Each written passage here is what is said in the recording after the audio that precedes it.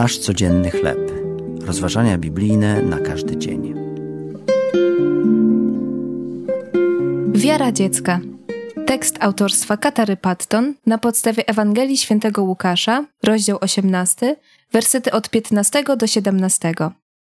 Nasza bliska, starsza przyjaciółka domu, którą traktowaliśmy jak babcię, przeżyła kilka udarów mózgu.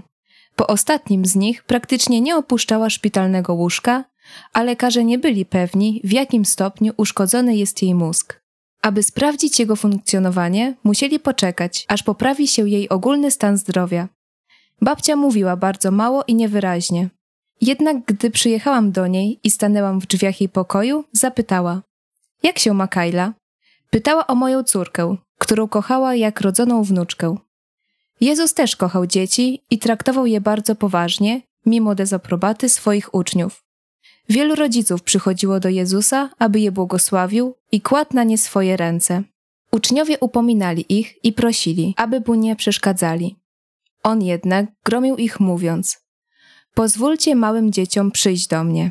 Zaprawdę powiadam wam, kto nie przyjmuje Królestwa Bożego jak dziecię, nie wejdzie do niego. Stawiał dzieci za przykład, jak należy przyjmować Boże Królestwo, z prostą ufnością i szczerością serca.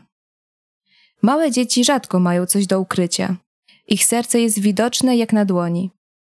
Niech nasz Ojciec Niebieski pomoże nam odzyskać dziecięcą ufność i otwartość. Czy potrafisz naśladować szczerość dziecka w swojej relacji z Bogiem? Czy błogosławisz dzieci w swojej rodzinie i społeczności? Ojcze, pomóż mi przyjąć Twoje królestwo w sposób otwarty i szczery jak dziecko. To były rozważania biblijne na każdy dzień. Nasz codzienny chleb.